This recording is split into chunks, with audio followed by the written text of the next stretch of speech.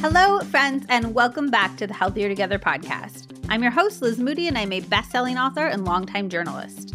This podcast is all about helping you live your healthiest, happiest life, whether we're learning doctor-approved brain health tips, unlocking the keys to loving our bodies exactly the way that they are, or working on developing positive aging beliefs to add 7 years to our lives.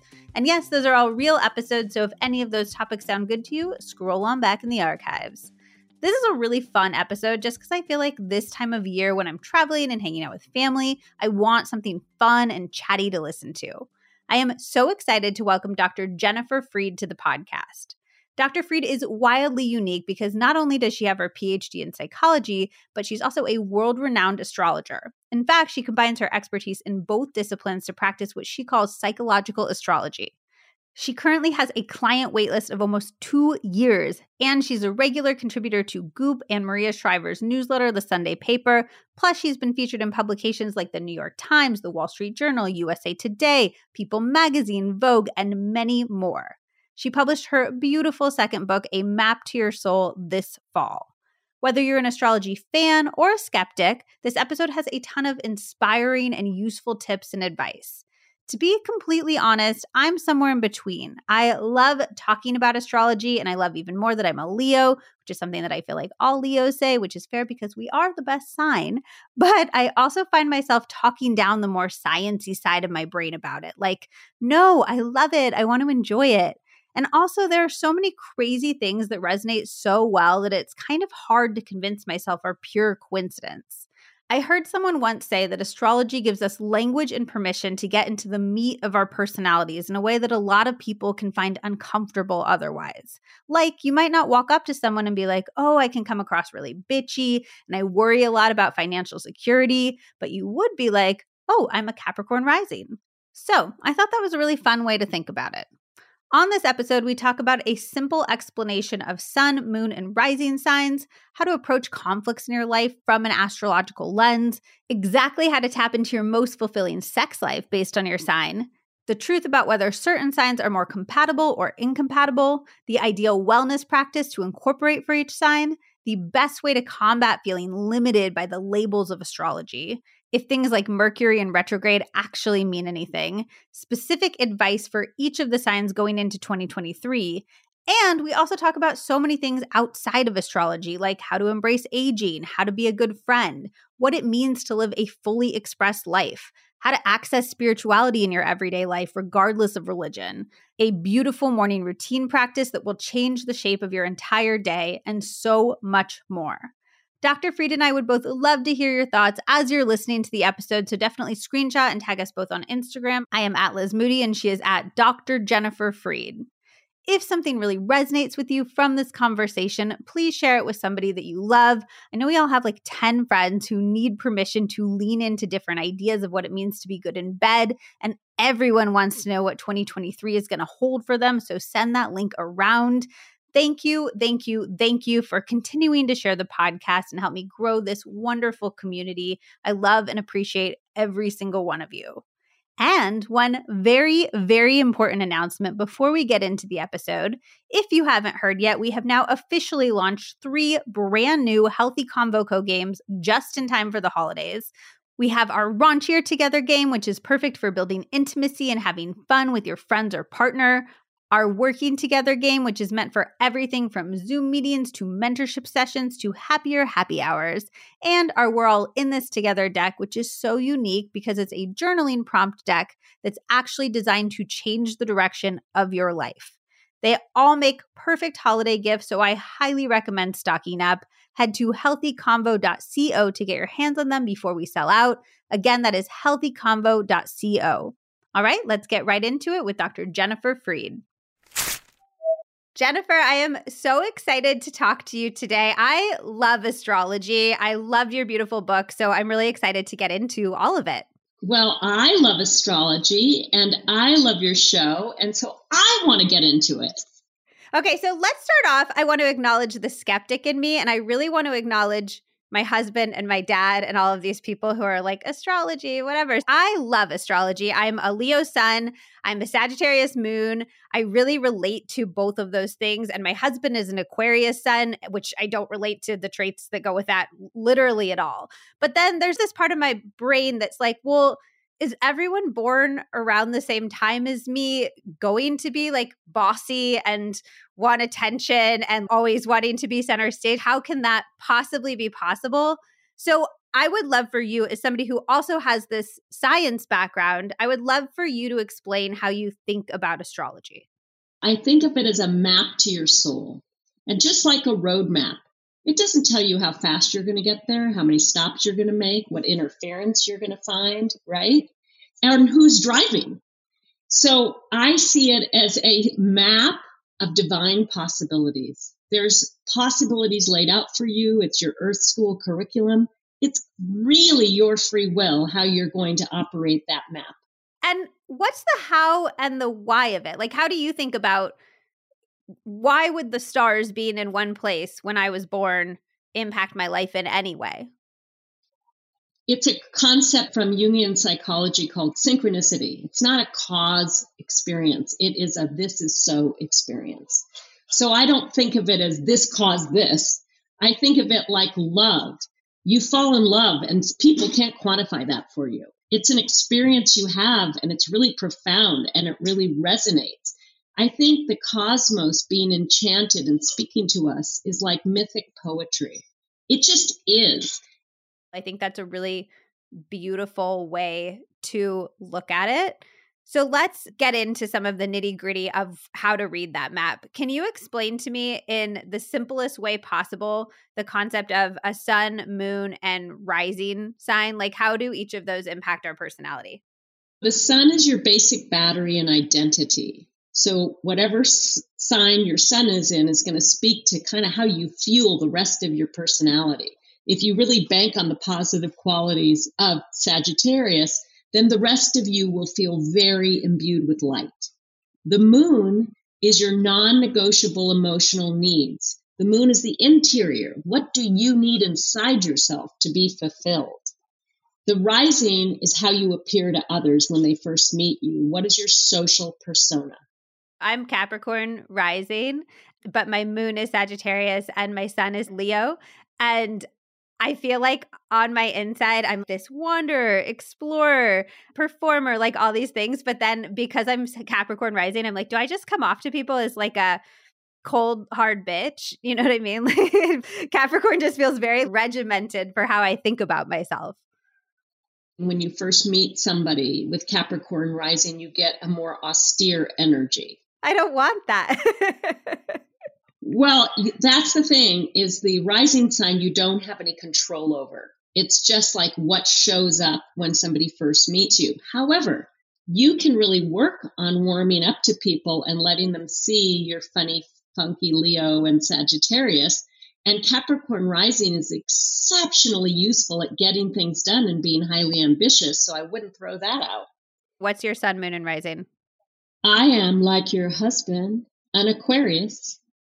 And I have a Taurus moon and a Sagittarius rising.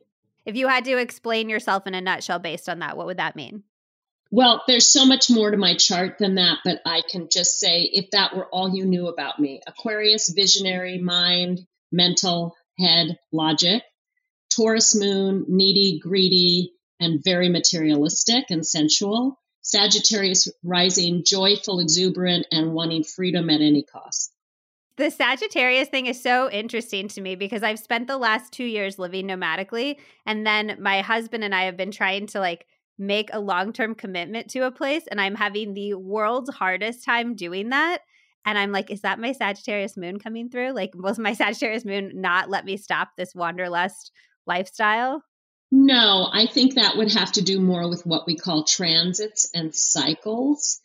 When you are in, which I believe you're in, a Uranus transit, there is a sense that you cannot settle down. You have to keep exploring and experimenting. So it wouldn't be the natal chart that would necessarily say you can't settle right now. It would be passing influence of another planet. And that's usually Uranus that makes you feel restless and like, I don't want to put down roots right now. Oh, that's interesting. How much do you feel like we can use astrology to tell what's coming up next in the future? Like, how much can we use it to make decisions about what's next in our life? I think that's a great question. I don't use astrology to plan my life, and I'm a major psychological astrologer. But I think it's the best tool ever to understand the time you're in. So when I'm in a time and I can refer to the archetypes and the universal patterns that are running through me at this moment, it's very calming, it's very reassuring, and very inspiring. So I have used my cycles in astrology to do certain amazing things that would be best fitting for that time. Then you have this whole other thing that you talk about in the book, which is the elements, the fire and air and water and earth. Can you explain how that plays into things? As human beings, we all have in common these four elements that help us exist, literally: fire, air, earth, and water. Without them, we cannot survive. But in terms of qualities, fire is the dynamic, the passionate, the bold, the decisive. Earth is the stable, the solid, the reliable, the slow. Air is the open, spacious, objective, inspiring, breathtaking. And water is the feeling, the compassion, the empathy, the loving. And we need all four of these qualities to be fully expressed and to be helpful to others. And how do we know what elements exist in what quantity inside each of us? And does that change over time? Yes, it can change over time. And the best way to know is to ask yourself. So I'm going to ask you, Liz, when I set those four different elements, which did you relate to the most? Probably the fire. Exactly, because you're Leo Sagittarius. Okay, me too. I relate to the fire the most. Which is your weakest, would you say? The earth, I think. So that is how you know. You're the expert. You look at the four elements. You go, wow, I'm really strong on fire, but a little weaker on earth. And then you work concertedly with help to get more earthy so that the fire has grounding and stability and isn't so tempestuous and impulsive. Could you give us maybe one tip to get a little stronger in each element if we feel like that's our weakest element? For fire, the best way to get that quality going is to do something massively fast in cardio. So like run in place, or now I just learned shuffle dancing. You've got to work up the heat in the body. And you've got to really, stimulate, if you're not a fiery type, that kind of thrilling feeling of warming things up and getting them going fast. Earth, go put your feet on the ground and stand like a tree for 5 minutes and feel your feet on the earth, sucking up the earth energy, and be as solid and unmoving as a tree. Air, write a letter expressing everything you ever wish you could say to somebody. Do not send it.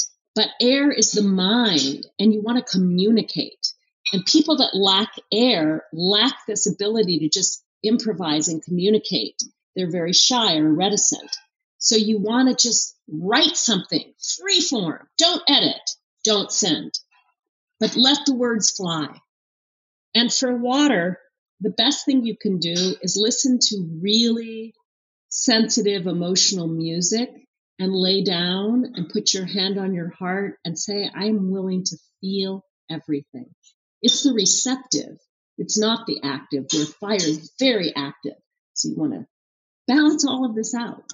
And then you mentioned living a fully expressed life, that being the goal. You talk about that in the book too. Can you share what that means to you? For me, living a fully expressed life is really delving into the native gifts you were given from the time you were born, and we all have them, and making your major effort to deliver on all these gifts. And to live a fully expressed life would be to say that if you died tomorrow, you left nothing on the table. You did it all, you said it all, you felt it all, and you really don't feel incomplete in terms of what you were able to create with the gifts you were given. how should we go about doing that? I think you read my book, A Map to Your Soul. It covers 12 areas of life. And you do all the inventories and you get very, very clear. Where am I less expressed? It's very easy to do once you spend the time assessing it. And I do feel fully expressed. That doesn't mean I'm good at everything. In fact, I suck at a lot of things. But for the gifts I've been given, I feel like I've taken them all the way. And I wouldn't have said that 20 years ago. The other thing I want to say to your listeners, I'm turning 65 and I'm super proud to be older. I think women are always trained to think they should be younger. And I'm thinking, no way. I've become who I am because I put in the time and the work. But I didn't really go after my life until I was like 38. And I had a lot of trauma and things I was working through that prevented me from really believing in myself and doing what I could do. But I did the therapy and I did the work and I got the support. And so I'm sitting here today saying, if I die tomorrow, I know I have gone for it and I've given my gifts imperfectly, but I wouldn't go to my deathbed feeling incomplete. And that's the thing you want to ask yourself. Where in my life haven't I really expressed my gifts or developed my talents? I love that whole notion. I think there is this idea that if we haven't accomplished everything we want to accomplish, both internally and externally in life, in our like late 20s or 30s, it feels like people talk about on social media these days, that it's going to be too late and that there's this timeline we have to adhere to. And I love seeing people, and especially women, talk about the fact that your life can be full and rich and inspiring and satisfying at all of these different phases of life. And I really want to let all of your younger listeners know that if you're really living a fully expressed life, you're going to have many incarnations of yourself in this one life. You are not going to follow a straight line. My friend Graham has a great quote. He says, look to contribute more than you're trying to capture. Look to contribute more than you're trying to capture. And that's my attitude. I'd rather make your life better every day than try to get something from you. Because that energy is so contagiously good. There is so much incredible science behind red light therapy. There's research going all the way back to 1903 that won a Danish physician a Nobel Prize for showing that exposure to concentrated red light accelerated physical healing. And research from NASA has shown that it boosts the production of growth factor proteins and collagen, among many other incredible things. I am obsessed with red light therapy. It is so science supported, and I've personally seen huge benefits. I use Bon Charge's Max Red Light Therapy device, which is a red light panel, so I'm not limiting its benefits to my face. I feel like the masks are so popular right now, but I would like to expose my entire body to the red light. That way, it helps with not only my skin, my collagen production, but also increasing energy, decreasing pain, repairing cellular damage, improving mental health and cognitive function, and so much more. You are not spending that much more money to get a panel versus a mask, but you get a much more versatile device with way more powerful effects. Bon Charge's Max Red Light Therapy device gives you professional-grade equipment straight at your home for the best price that I have seen anywhere. You can stand your Max panel on the floor on any flat surface, or you can hang it on the back of a door. It is really lightweight, and it is so easily stored away in the closet when you are done using it for the day. You only need 10 to 20 minutes, so Zach and I actually meditate in front of it naked, but there's lots of ways that you can habit stack it into your routine, so you do whatever sounds good to you. Check out Bon Charge's Max Red Light Therapy device now on boncharge.com and use my exclusive promo code LizMoody at checkout. Bon Charge products are all HSA, FSA eligible, giving you tax-free savings of up to 40%. And for a limited time on top of that, my listeners will get 15% off when you order from boncharge.com and use my exclusive promo code LizMoody at checkout. That is BONCHARGE.com. You will also get free shipping and a 12-month warranty.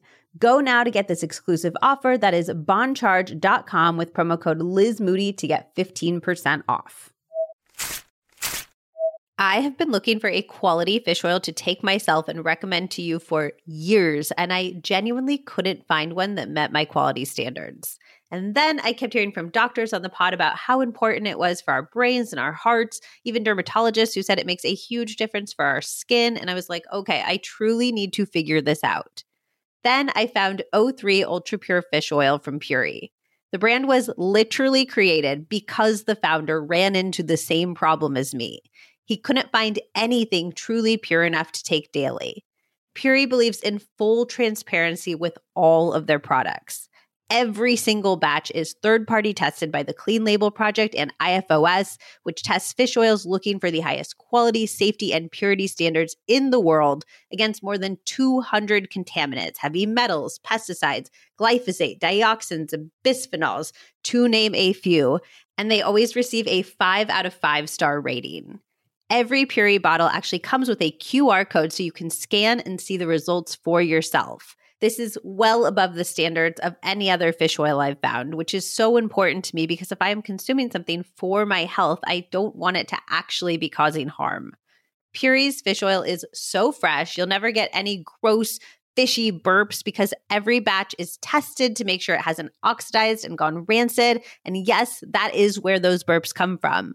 Do not just take my word. With Puri, you can find actual data behind every single batch, which makes Puri a supplement brand that you can trust. Right now, Puri is offering my listeners 20% off their O3 Ultra Pure Fish Oil and all of their great products. Go to my special URL, puri.com/Liz Moody, and use my promo code Liz Moody. This even applies to the already discounted subscriptions. You will get almost a third off the price. Go to PUORI.com/LIZMOODY. Do not wait. Use promo code Liz Moody at PUORI.com/Liz Moody. How does that play out in your life? Like, could you give a few examples of ways in which you change the structure of your day to contribute more than get back? Well, I spend most all my days trying to make other people's lives better and promote them. So especially as an older woman, I mentor many younger women. I help them get their start in therapy as I'm a therapist. I help them with their writing. I talk to them about how to write or publish a book.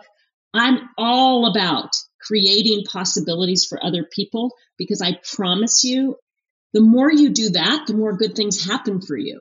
It's funny because it almost feels selfish in a sense because you're like, oh, my life will be better if I give back in all of these ways.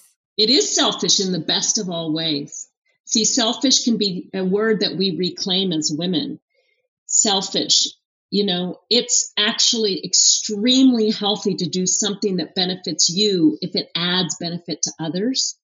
And let's call that selfish because that's the best selfishness you could ever have. Increase your own happiness, and others will always feel better around you. I would love some of your advice as both a therapist and also from the astrological perspective in some of the different domains or astrological houses that you go through in the book. I would love one piece of advice for figuring out what our strengths are and living a life that celebrates those strengths. It starts with what do you value? So let's say a fire value would be authenticity. An earth value would be security. An air value would be communication. A water value would be connection. So first you have to look in the book in chapter 2 and actually declare what are your core values, because it comes from the inside. When we know our core values, then we can externalize those into dreams and desires and behaviors. So the first thing you have to do is clarify what matters to you. And are you living a life that honors that?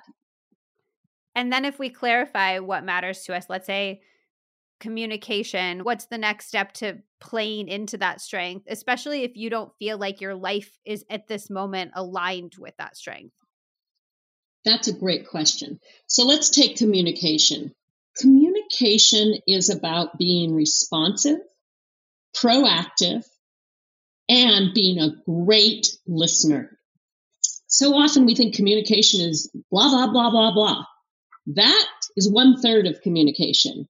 Being a great listener is what creates communication value. And so I teach a lot to people, what is the difference between sharing and listening? Listening requires 4 things: presence, absolute attention, no distraction; asking the right questions instead of giving advice; being someone that can hear difficult things and not insert yourself, just be quiet and receive them. And 4, listening is being able to remember and reflect back what somebody has actually said. Most people are horrible listeners. So if you want to be a great communicator, start by being a great listener.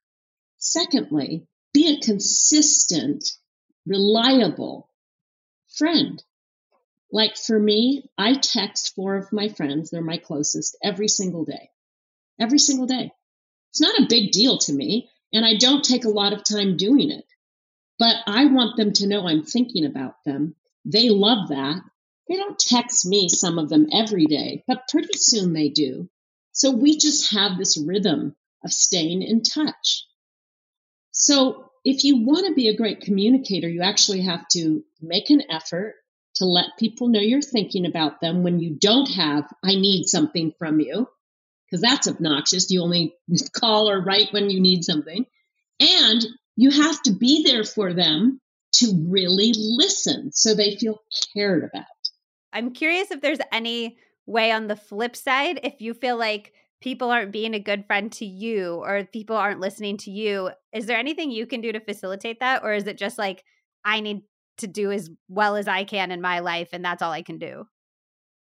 Well, maybe start considering changing up some of your people, because you can't change people, but you can change who you're spending time with. And I think it's essential you spend time with people that are mutual and reciprocal and that you're not doing the heavy lifting. I've had a few occasions with friends where I've had to say to them, listen, I've reached out to you a lot and you haven't reached back, and that really hurts. And that's my entree. And then if they get it and they start reaching out, we're good. If they hear me and then they don't do anything about it, then it's for me to decide that's not a really good friendship. And I just drift and distance a little bit.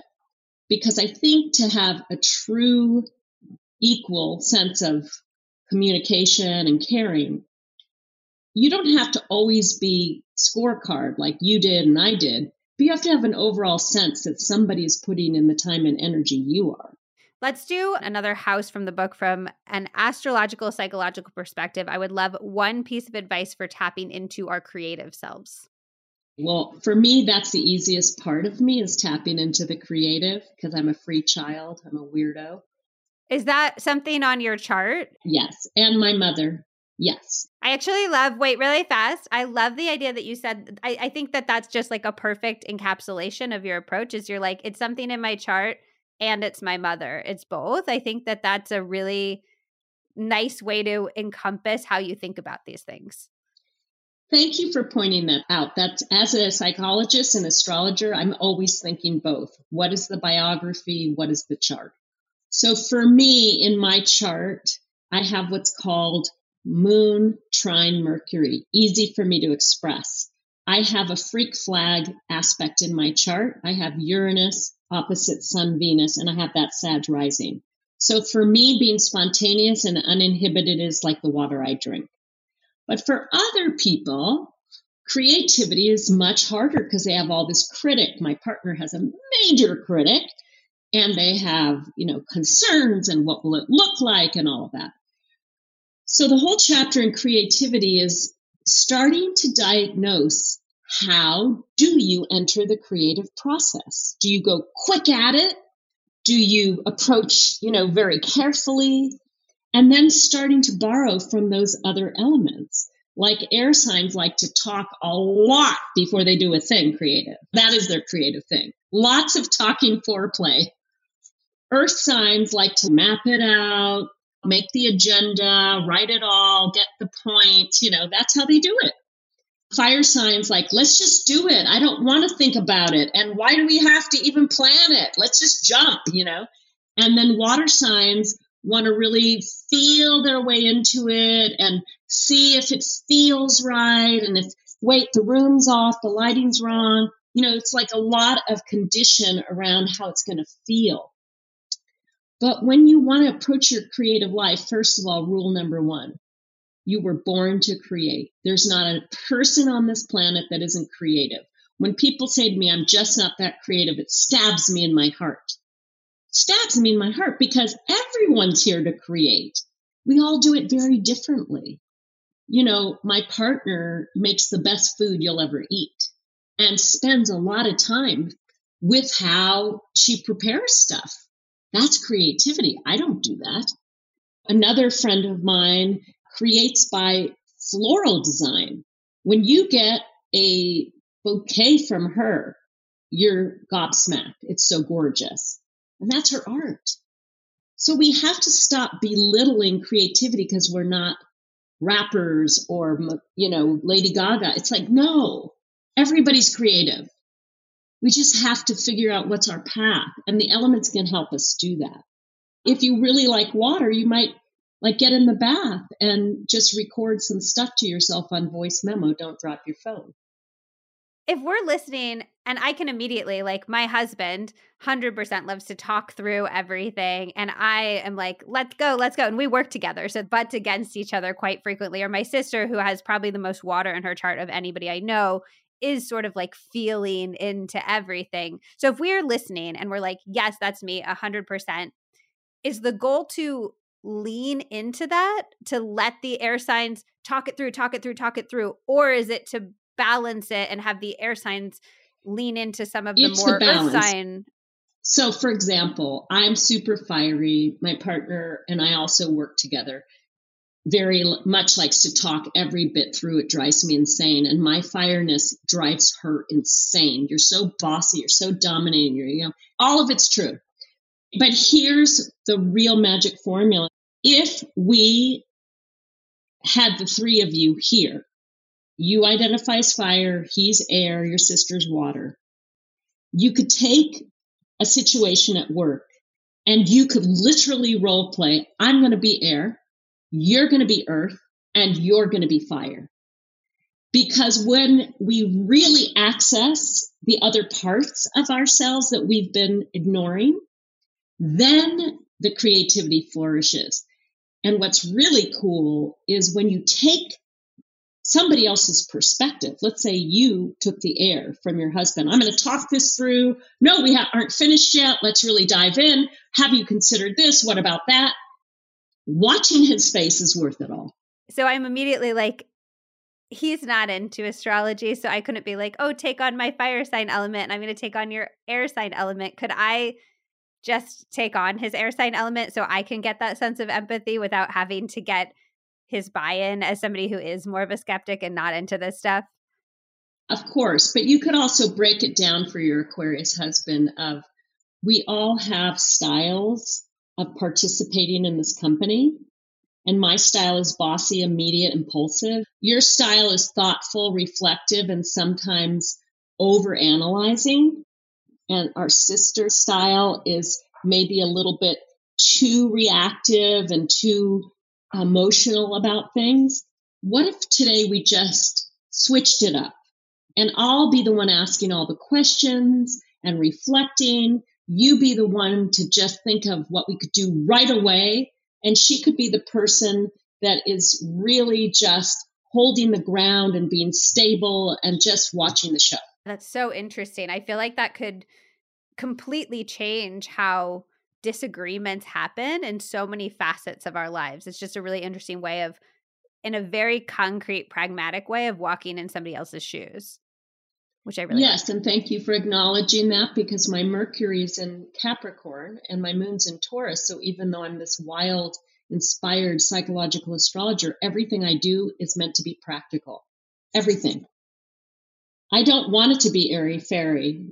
I'm not interested in blow your mind unless you can walk on your feet toward the goal.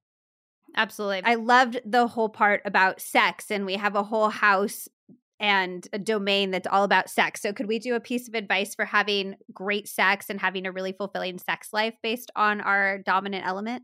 So the whole chapter on sex includes a lot of inventories for you to really get clear how you like it, how you like to touch yourself, how you like to engage in sex. And I think that we've been fed a huge pack of lies that sex should be just automatic, great chemistry, never have to wonder a thing, and mind read like crazy.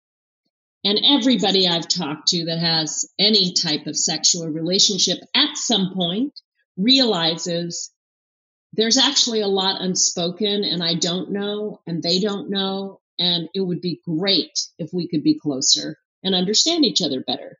So through the elements, we start to realize that we have certain tendencies, not bad, we just do, but there's a lot of other tendencies. And if you were to do the sex inventory with your partner, then you start to realize, oh, I like it fast and hot and immediate.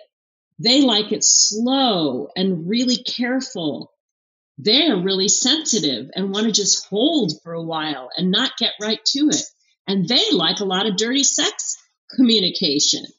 You know, you start to realize there's so many choices.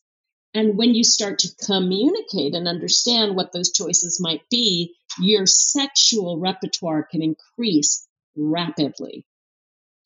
It occurs to me as you're saying that even the way that we colloquially talk about hot sex would just be sort of representing one elemental way of having sex. We're like, oh, I want like fiery, burning passion. And it connotes even subconsciously the idea that the best sex just occurs in this one element versus that there could be great sex that might be more water dominant or air dominant or earth dominant.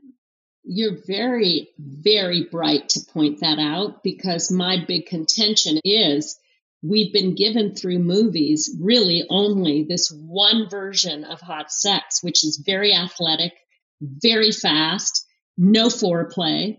And that is one thing, but it's 1 out of 100.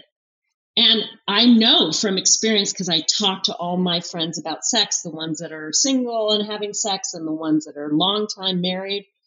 And some people's best sex is laying there holding each other for a half an hour and talking and joking before they have penetration. People want all different things, and we shouldn't at all make it a one menu item. Is there, in a nutshell, sort of what somebody who does feel more airy, more watery, more earthy, a type of sex you would maybe encourage them to experiment with for each one based on that element? For the earthy people, they really need a lot around textures. They need like soft surfaces, candles, warm environments, really beautiful lingerie or boxers or whatever people are into. And it's all about lusciousness, like create luscious oils, smells. You know, that's the earthy stuff.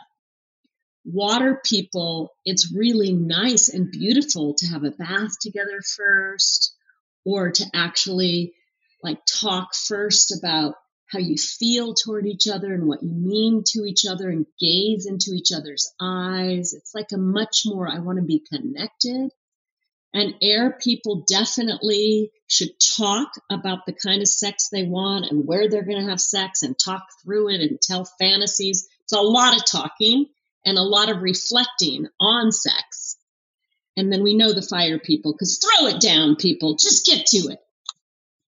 That makes me wonder, are there signs that like definitely go together and signs that just aren't ever going to work it out? No, there's no truth to that. Because the sun sign's only 1/10 of the chart, you have to look at the whole chart. But I've never found any validity in, oh, an Aquarius shouldn't be with a Taurus, because it's just one part. You've got to look at the whole chart. And there is no such thing as incompatible. There's just who's going to be more at ease with somebody and less at ease. But even in those cases, some people like harder dynamics, and they really do like them harder. It would just be here's a way to maybe identify what some challenges you're facing and some tools to deal with those challenges, not like you guys aren't compatible, you shouldn't be together. Right. I'll give you an example. I'm an Aquarius and I'm not particularly family minded. I'm human minded. So my family is as important to me as my friends. I don't distinguish. My partner's a Cancer. So for her, family is like sacred. It's everything. So we're together 26 years. We have to work that out constantly because we love each other. I want her to have family be primary. She wants me to have my friends be primary, but we have to make a lot of decisions so both people get what they want. And you understanding that is the thing probably that helps you. Yeah, I don't take it personally. I just go, wow, that's a really big need of hers, and I better really honor that. And we really do have to talk about these things and make room for each other's preferences. Is that similar for overall charts? Like, are there people where you're like, ooh, this is a pretty stinky chart, or people who you're like, ooh, you're going to have a really wonderful life. This is a really great chart. There's much harder charts and easier charts is the way I would say it. Life isn't fair. The one thing astrology's taught me is anyone that believes everyone's getting a fair shot is completely delusional. People come in with much harder circumstances, much harder charts, and they have a lot more work to do on themselves and in the world than others. So I never see that as bad because I think we signed up for the soul course. But I also don't want to act like, well, you know what it's like because I've got this problem too. The problems aren't parallel. That makes sense. My favorite health hacks are the ones that have the biggest payoffs for the smallest amounts of effort. And this is such a good one. When you are drinking your tea or coffee in the morning, just add 1 packet or scoop of Great Lakes Wellness collagen peptides. I definitely was a bit of a collagen skeptic until I had dermatologist Dr. Whitney Bowe on the podcast. You can scroll back to her Ask the Doctor episode. She said it is not a myth. There is research to support how great collagen is for your skin. And then, of course, I did my own deep dive and I was so impressed with the known benefits for things like your skin, your hair, and your joint health. Studies show that collagen can help improve your skin's hydration, which is something that I'm especially looking for during this time of year when everything just feels a little bit drier. Zach likes the marine collagen, and then I like the grass-fed beef collagen, but both are incredibly well-sourced and certified by third parties, which is the number one thing that I look for. And since I've started incorporating collagen into my everyday routine, I have noticed strong and healthy nails, and my hair feels thicker and fuller, which we love. And Zach's knees are feeling so good despite all of the time that he is spending running. One of my favorite things about the Great Lakes Wellness Collagen Peptides is that I cannot taste them at all, and they dissolve so well in hot and cold beverages. Not all collagen can dissolve in cold beverages, and some days you just want an iced tea. To try out Great Lakes Wellness collagen packets or their bigger tubs, use code LizMoody for 25% off. Yes, 25% off. That is a huge discount off of your first purchase at greatlakeswellness.com. That is Liz Moody for 25% off at greatlakeswellness.com. If you have dry skin, this is going to be your holy grail. I've loved the Osea and Daria algae body butter for years. It is so rich and creamy and lush, but it sinks right into your skin and it makes your entire body feel moisturized and not greasy at all. I actually do not understand how it's so not greasy and yet so hydrating. As fall approaches, I'm leaning into mini spa energy. These micro relaxing moments you can insert throughout your day. Because peppering your day with tiny bits of calm can have huge impacts on overall cortisol levels, on your anxiety, even how you sleep at night. And the smell of the body butter, holy cow, it is pure spa energy. You get that like laying on the massage table, melting energy. It is phenomenal. I've gone through at least 4 tubs of this personally, and that is saying something because it lasts a long ass time. A little bit goes a very long way. I also always keep extras on hand to give out as gifts. It uses ingredients that you would normally see in face care products like seaweed, ceramides, glycerin, which I am obsessed with for hydration and think is so underrated, amino acids, even a skin identical moisture complex. Also, here is a little tip. If you want to amp up its hydrating power even more, put it on damp skin right after the shower to really lock in all of that moisture and hydration. Like all Osea products, it's formulated with real seaweed to take advantage of its nutrient-rich benefits like deep moisturization. It's also vegan, cruelty-free, and climate-neutral certified. Osea has actually been making seaweed-infused products that are safe for your skin and the planet for over 27 years. And I personally absolutely love how everything is ethically tested and sourced. For clean body care that gives you skincare level results, you've got to try Osea. And right now we have a special discount just for our listeners. Get 10% off your first order site-wide with promo code LizMoody at OseaMalibu.com. You'll get free samples with every order, and orders over $60 get free shipping. While you're there, get the body butter, of course, but I'm also obsessed with the Vagus nerve oil and pillow mist, both of which help so much with my anxiety. I love rubbing the oil on my hands and inhaling deeply before I meditate to make it feel more intentional and calming and grounding. You are going to want it all. Go to OSEAMalibu.com, promo code LizMoody. The last domain or house that I want to dig into, because this is a wellness podcast, is the health house. So I would love to know, what does astrology teach us about how we can each live our healthiest lives? Well, this is part astrology and part psychology, which you'll find in my book. The thing I have really come to understand is you cannot tell somebody, don't do this. That just doesn't work.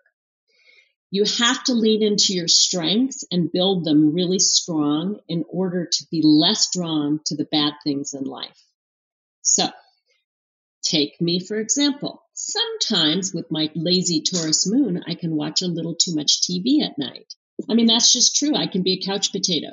So, last night, I made myself go to a new hip hop class that started at 6:30 because I knew if I do that, I won't sit in front of the TV, and I love dancing. So you can't go, don't sit on the couch. That never works, to me anyway. You have to pick something that is a better sensation and promise for your overall well-being. So the whole chapter on health and habits is we all have bad habits. We all have indulgences and weaknesses. There's not a person I've met that's squeaky clean. So then it's build up your positives so that the harder, more tempting negatives are less appealing. Could you share maybe one likely bad habit for each element, and then maybe one habit that you would recommend people look into adopting for each element? For fire, I would say the worst habit is temper, anger. Being a little bit snarky and snippy and like that. So instead of that, every hour, get up and run in place for 5 minutes. Wear yourself out a little bit. Okay. For Earth, a very bad habit can be, like I just described, being lazy and kind of stuck.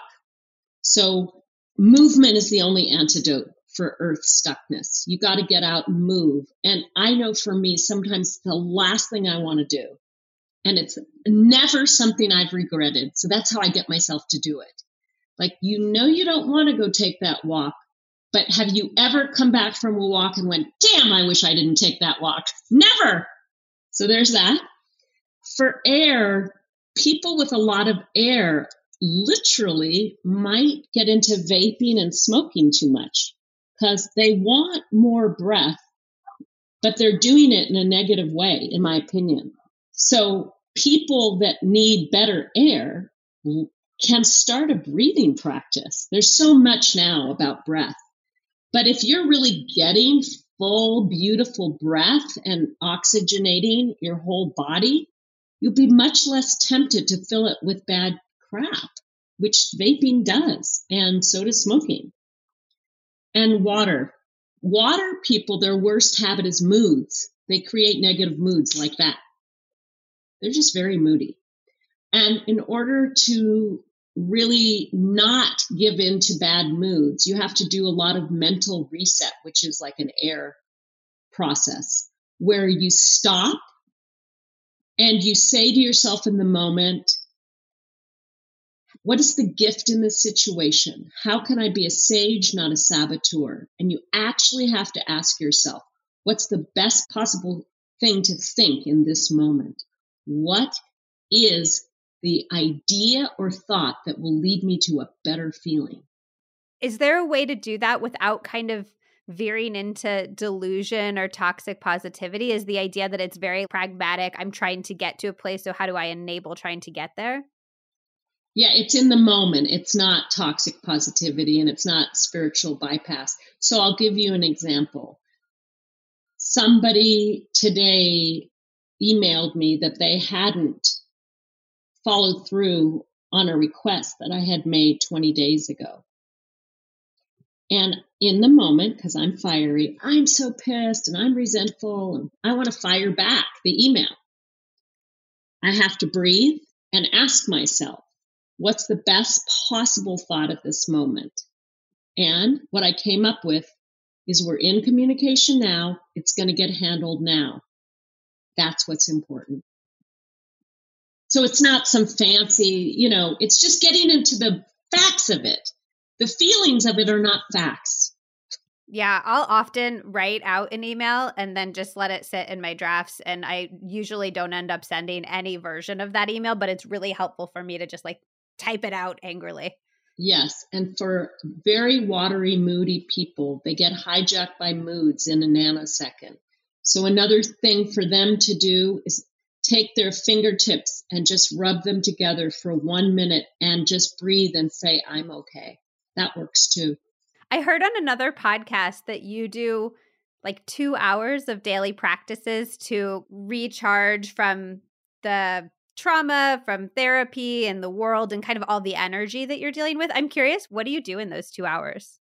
Well, I usually wake up. I don't know about you with all that fire, but I wake up so excited early, too early. So let's say 5:30 or 6. So I lay in bed and I do a 20-minute Qigong practice, which is a energy type practice that I've learned. Then I do 10 or 15 minutes on qualities I want to embody in the day. And I do it through fire, earth, air, and water. So fire, authenticity, bravery, courage, and I run through them. And I do that in bed. Then I get up and I go downstairs and I do another 10 to 20 minutes of Qigong practice, which is more physical. And I go do What that. is Qigong for people who aren't familiar? It's a Chinese movement meditation that moves energy toward a positive direction, but it's based on movement. Then I come to my computer and I write a letter to the divine of my knowing, thanking the divine of my knowing for all the gifts that I've gotten in the previous day of love or support or actual things. And then I make a request to the divine of my knowing for this day. I'd like to be peaceful. I'd like to be great on this podcast. Help me do this, help me do that. I write a letter. And then I always do a half an hour to an hour of exercise every day, because if I don't move, which we've already talked about, I am not good.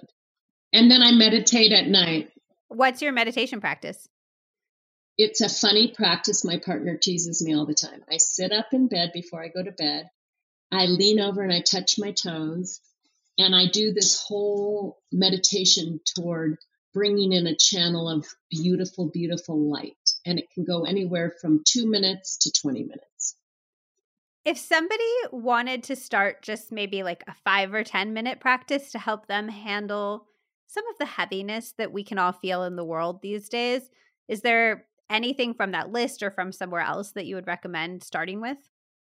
I think before you get out of bed, you should, and this is a should because it helps me so much, define the qualities you want to embody in the day and do it through the elements, because then you're in balance. So I want to run that down for your listeners so they can see how easy it is. Okay, what do I want to embody in fire? Passion, dynamism, engagement, boldness, courage. Earth, I want to be reliable, solid, steady, calm, grounded. Air, I want to be imaginative, thoughtful, reflective, inspiring, breathtaking. Water, I want to be kind and loving and caring and empathetic and compassionate.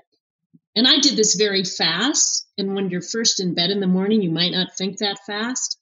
But if you spend the time doing 5 qualities out of each element before you even get up, and this is how you want to be today, that is a very powerful antidote to the world. Because you're putting in, this is my call, not what the world's going to do to me.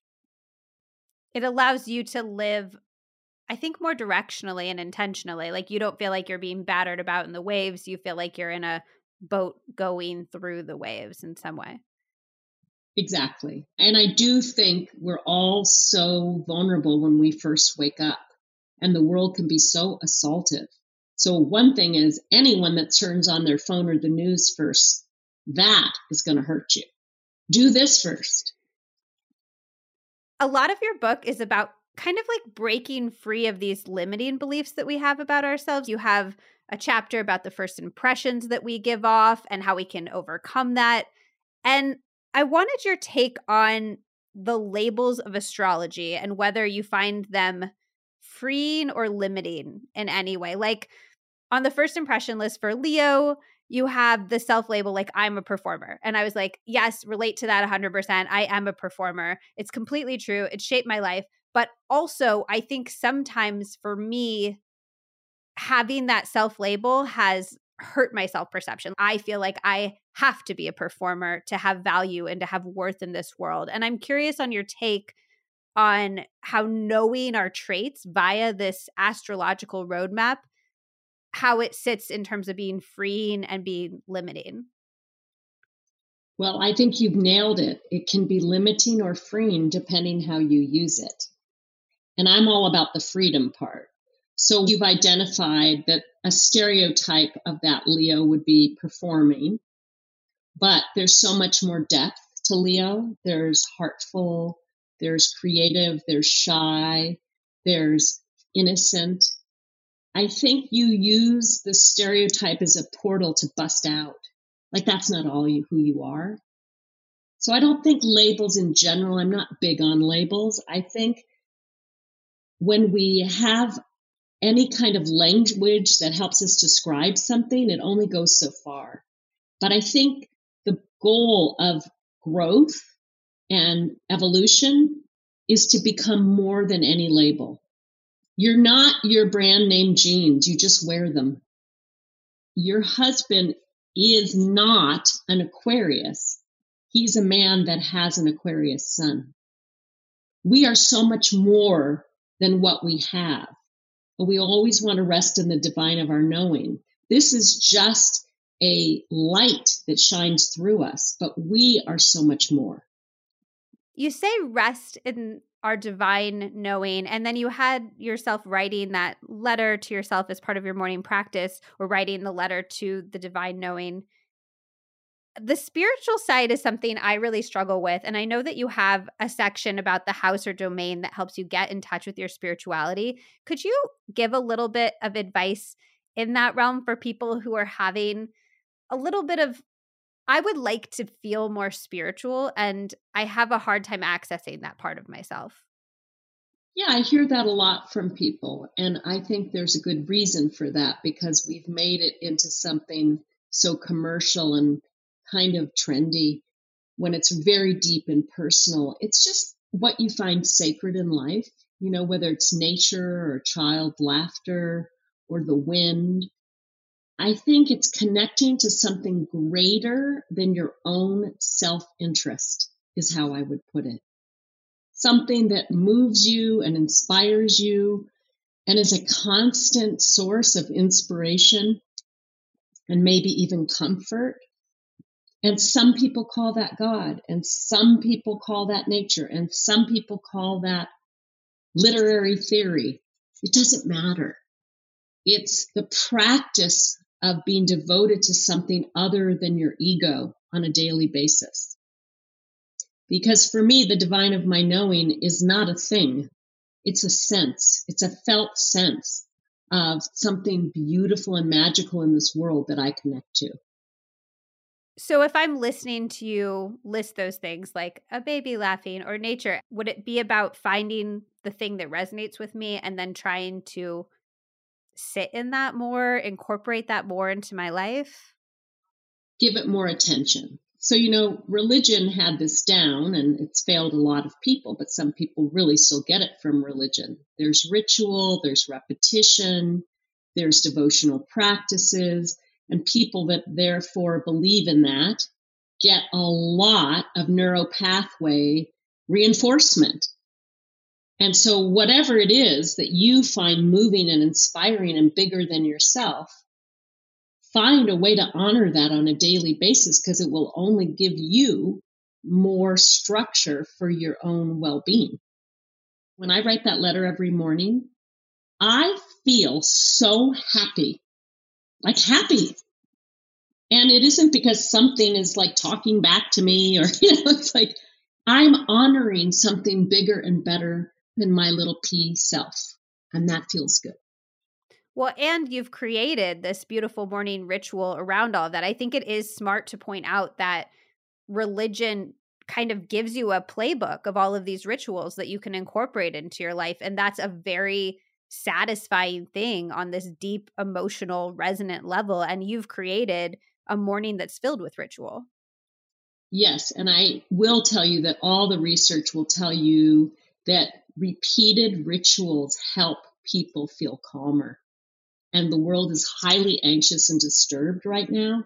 So whatever rituals you can incorporate in your life that feel authentic to you and reverent to you, even if it's the way you make your coffee and the way you put in the cream, but you bring an intentionality to it that this is me honoring the coffee beans and the people that pick them. I mean, you can make anything into that, but it has to be repeated. And it has to be consistent. You mentioned that Mercury in retrograde is a meme. I don't want to let you go without finding out what your take is on Mercury. Like, why is it a meme if somebody is like, wait, no, I've definitely adhered to that so much? Well, I think Mercury goes retrograde a number of times a year. And during that time, we do feel more challenged around all forms of communication. But I definitely see people using astrology and Mercury retrograde to rationalize everything. That's ridiculous. So at the best, Mercury retrograde is a great opportunity to be more thoughtful and more deliberate with communications and be more patient. At the worst, it's people excusing all kinds of bad behavior because it's Mercury retrograde. So I'm always about personal accountability. So if you think Mercury retrograde is helping you be more effective and more conscientious, good for you. Okay, I love that. And then I would just love to end with one piece of advice for each sort of dominant element as we go into 2023, maybe given what you know is happening on this more global level. What's one thing that you would say to an air person, a water person, an earth person, a fire person? The fire sign suns are Aries, Sagittarius, and Leo. And what I want to say to you about 2023 is it's going to be essential that you get enough cardio workout, even if it's 10 minutes a day, full on, because it's your responsibility to be a calm agent of bold protectiveness in 2023. For the earth signs, Taurus, Virgo, and Capricorn, this year for you, 2023, you're going to have to take more risks of doing things that are out of your comfort zone to bring more aliveness to your body and to your soul. So you're going to have to try new things and not be so stodgy. For the air signs, Aquarius, Libra, and Gemini, 2023 is going to ask you to be so intentional on the messages you put out on social media and email, etc., because we have no more room for enemy communications. We've got to come together. So the air signs particularly have to be ambassadors of positive communication. And for the water signs in 2023, you are going to have to mature emotionally. We're all going to be tested in different ways with the climate crisis and water shortages and water flooding and all of that. And the water signs have to do much more grounding and stabilizing. So the best part of the water signs can come through Pisces, Cancer, Scorpio, that you actually help other people feel their feelings. You show them you can host big feelings with equanimity. I love that. Can you tell us a little bit in your own words about your beautiful book and any other work that you want to take a second to share with us? Thank you. I love this new book, A Map to Your Soul, because it came out of a lifetime of work and joy, working with thousands of people. And it's my offering to everyone, whether they're interested in astrology or not, because I really want everyone to be able to partake. And if you actually do the book with yourself and others, there is no quicker way to become more aware socially and learn more about the people you care about the most. So I really hope people pick it up, A Map to Your Soul. You can get it anywhere. If you go to jenniferfree.com and order it through the site and then give a receipt, you get hundreds of dollars of free gifts. And in terms of my work, I really just want to keep encouraging people to be fully expressed, do the best that they can, and give themselves a pat on the back and some forgiveness, and participating as if this was their last chance, because we're only here once. So I want full participation. Thank you so much for taking the time to talk to us today, Jennifer. This has been absolutely lovely. Well, you're a great interviewer, and I think your Capricorn rising is really working out for you because you're so organized. I shouldn't shy away from it anymore. Your interviewing skills are organized. No, you shouldn't. I think it's making it all work for you. I really do. Okay. Thank you. Okay, I love that. I could honestly talk about astrology all day, but I also feel like Dr. Freed's perspective is just so unique. I told her after we got off the recording that I've been looking for positive aging role models ever since the Dr. Becca Levy episode because I want to add those 7 years to my life, and Dr. Freed is definitely on my list now. If you're new here, make sure that you're subscribed so you don't miss out on any future episodes. We have amazing ones coming up, including a new Ask the Doctor episode all about metabolism and another one about how literally anyone can get instantly smarter. So subscribe so you do not miss out on anything. And go to healthyconvo.co to get your hands on our 3 new conversation starting games, Raunchier Together, Working Together, and We're All in This Together. Plus, the OG Healthier Together deck can all be found at healthyconvo.co. Okay, I love you, and I'll see you next week on the next episode of the Healthier Together podcast.